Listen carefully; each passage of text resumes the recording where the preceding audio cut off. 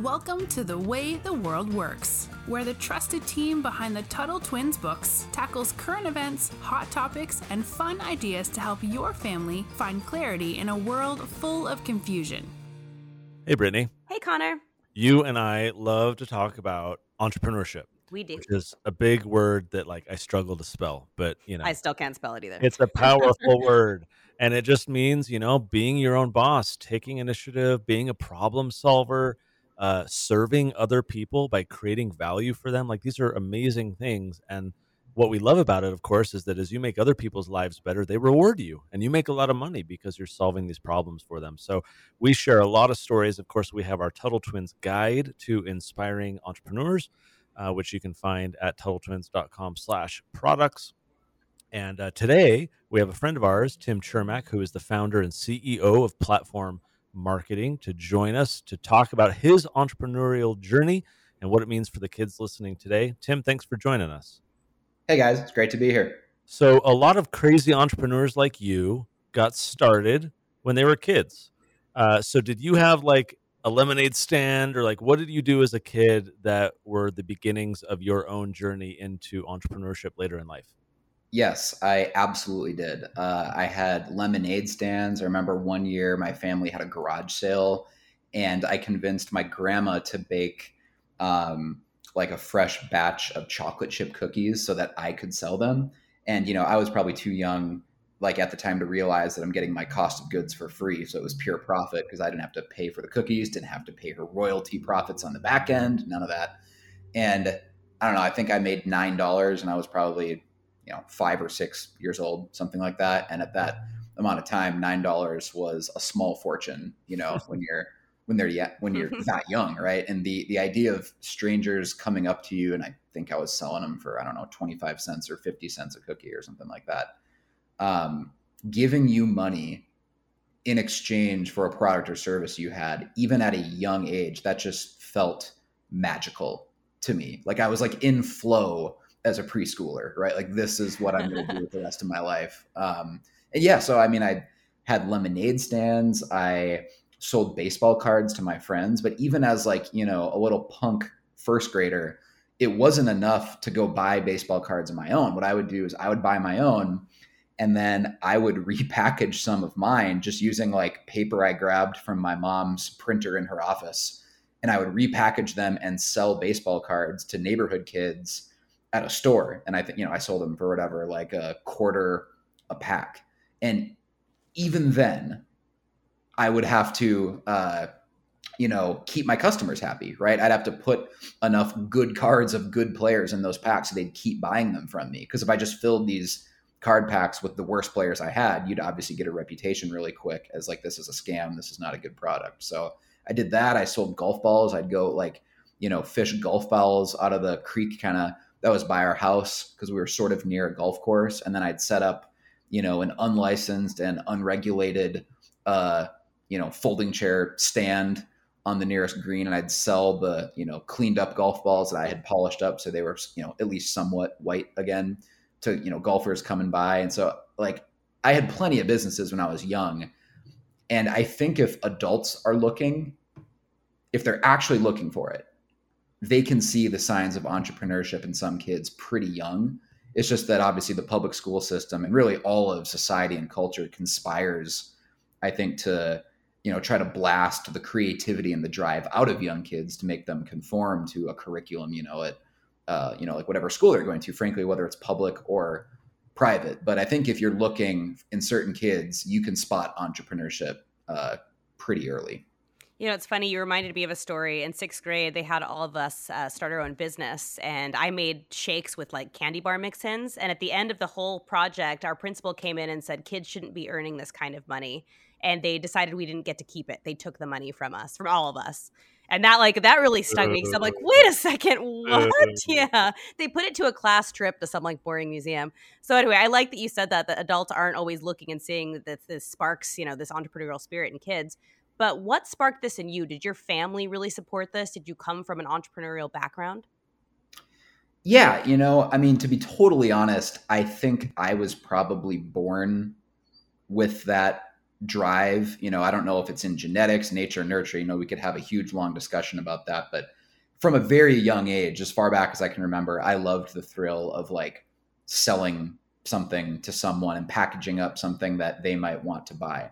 My family was also very entrepreneurial though. So there's definitely an element to play where I saw it as normal that my dad was a small business owner. My mom and dad started businesses together.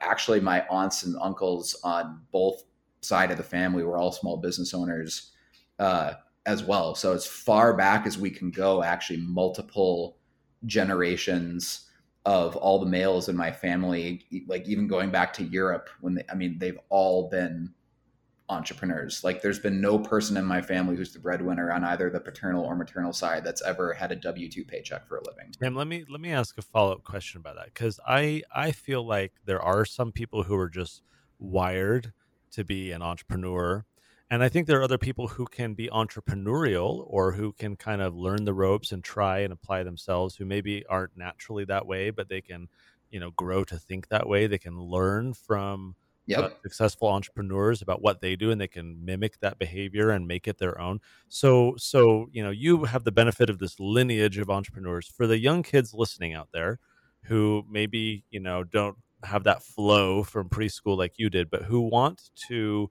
make money, who want to be their own boss someday, who might have a creative business idea, or they want to be a problem solver, and they want to find these entrepreneurial opportunities. What Those would you fancy French words.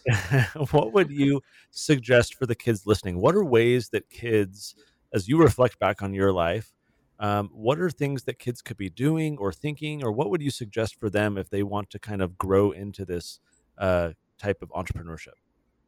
Well, the first thing I would say is that you don't really learn how to be an entrepreneur or learn how to think entrepreneurially. I honestly think you have to relearn it, because I think all kids are more entrepreneurial and more creative than we give them credit for. And a lot of kids have that creativity and that, business drive squelched out of them by how boring school is.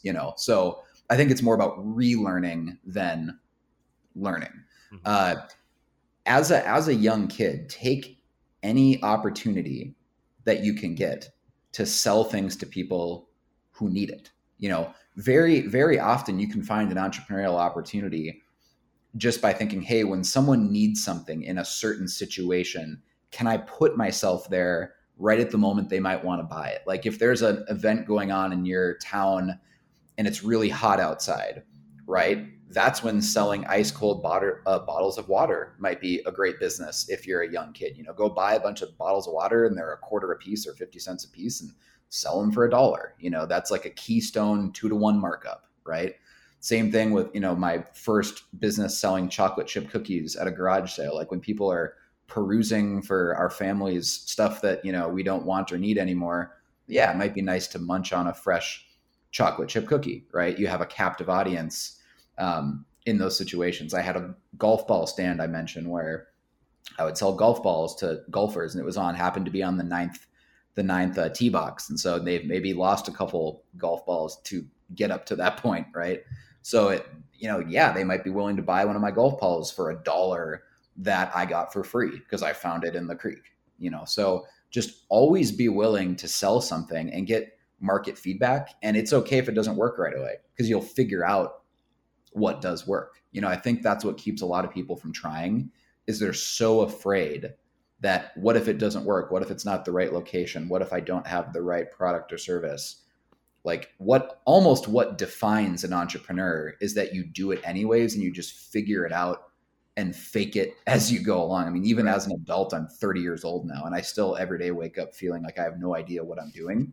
And you just learn every day, and you run experiments and you iterate and you just figure it out as you go along. Like adults are basically just kids with a few years of additional experience. There's not a whole lot of distinction in the human mind, I feel like, between a 7-year-old and a 27-year-old.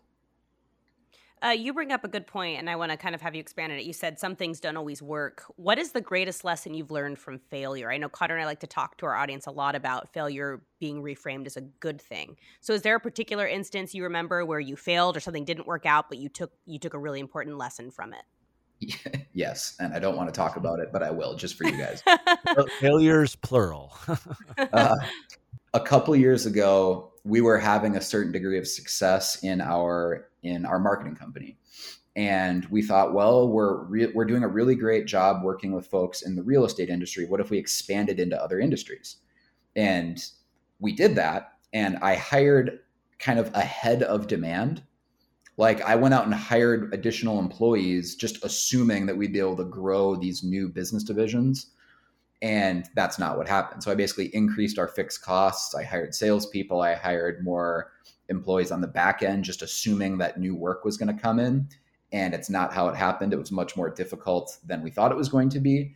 And a couple of the people that I hired were very, very good friends of mine, basically best friends from childhood. And I had to lay off one of my best friends because I was like, hey, this is not working out. Like, we can't keep paying you because the revenue just isn't there to cover your salary. And it was devastating to me, and obviously devastating to him too, because obviously losing your job sucks. And that probably emotionally scars me to this day. That was probably the worst day of my life, that I had to call up. I think we had to let 3 people go that day. So it was back to back, just gut wrenching phone calls of, I'm so sorry, I have to lay you off. And none of them were because of poor performance or they weren't doing their job. It was 100% my fault that I hired people earlier than I should have. And it was a pure leadership mistake. Again, they didn't do anything wrong. And I had to inform them that, they couldn't work with platform anymore. And that was awful. And I probably still have elements of PTSD thinking about it to this day, that why was I such an idiot and I hired too soon, And then there's all sorts of other entrepreneurial life lessons you learn about hiring too late too. There's people who might tell stories of, oh, I should have hired way sooner. And so that's the paradox of entrepreneurship, is figuring out every situation is different, because there's really not bulletproof rules you can follow of, here's when to hire, here's not when to hire, here's when to expand your team, or here's when to, shrink your team and get more efficient. It's all just learning as you go. But that was definitely a huge failure, because I had to lay off some of my literal best friends from childhood. So, Tim, what I'm hearing from you is that the young people listening can't really learn entrepreneurship at school or in a textbook, or maybe even listening to this podcast or others like it. It sounds to me like your advice is that entrepreneurship is an experience that you have to go through, and you have to learn your own lessons, experience your own failures, and learn from your own mistakes. Do you feel that's kind of the general rule that you're preaching? Yes, that is absolutely true, Connor. I think it's actually the opposite of what most people think happens. Learning is what happens when you're out in the real world, getting real world experience, running an actual business, making actual real world life decisions. Learning is what happens in the real world. Inspiration is what happens when you listen to podcasts and read books. But you can't learn entrepreneurship in a classroom any more than you can learn to ride a bike by listening to a podcast about riding bikes. I think that's a great point. And I think that's one, that we make here often, because a lot of our audience is homeschooled. So last question before we wrap up, I want to know, what would you tell 7-year-old Tim is sitting there and he's running a business? What would you tell him his life was going to be? What advice would you give him, or would you not give him any advice? Do you think everything turned out the way it was supposed to, and by all this failure you learned? If I could tell 7-year-old Tim, so this is back in 1998, I would say, save up for when Bitcoin comes out and buy all of it when you can. And honestly, I would also I would tell him to keep expenses low, run lots of experiments, go out and live your life. Because as I look back, I honestly don't have a lot of regrets. I think I made the right decisions when I made them with the information that I had. But I don't think a lot of people can say that looking back. I think a lot of people do have a lot of regrets. I really don't, honestly, because at most stages of my life, I went with my gut.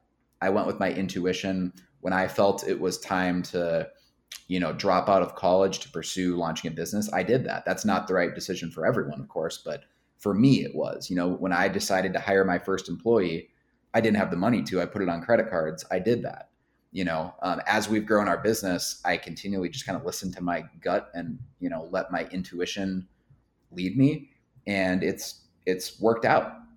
And in one way or another, that's every entrepreneurial story, is a guy or a girl listening to their gut feeling and just kind of going with it, because so often that gut feeling is right. So if I could go back, I really wouldn't change. I wouldn't change a whole lot. I would just continue listening to what my gut tells me. And as an adult, it's probably even harder because you get more jaded and cynical about the world, and you get kind of trenched into the way you're doing things. So it's almost harder now that it's talking to 30-year-old Tim and trying to convince 30-year-old Tim, hey man, it's okay. Listen to your gut. It's worth following that intuition. One thing I've found interesting about entrepreneurs is they seem to appreciate the hard times, the challenges, and the failures. To hear someone like you who's had failures to say, I wouldn't change anything. I think I made, the decisions I needed to, or it all turned out okay, etc.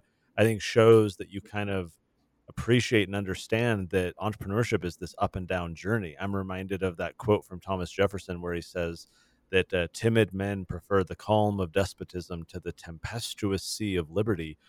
Freedom is tempestuous, it's chaotic, it's unpredictable. Maybe the equivalent here is the what was the, let's say, tempestuous sea of liberty. Oh, the calm of despotism. I was trying to remember the other side. The calm of having a W-2 paycheck, right? Having a steady paycheck. It's predictable. It's easy. We all like that comfort. But going for that ride is where you can create a ton of value. It's where you can make a lot of money. It's where you can impact a lot of people's lives too.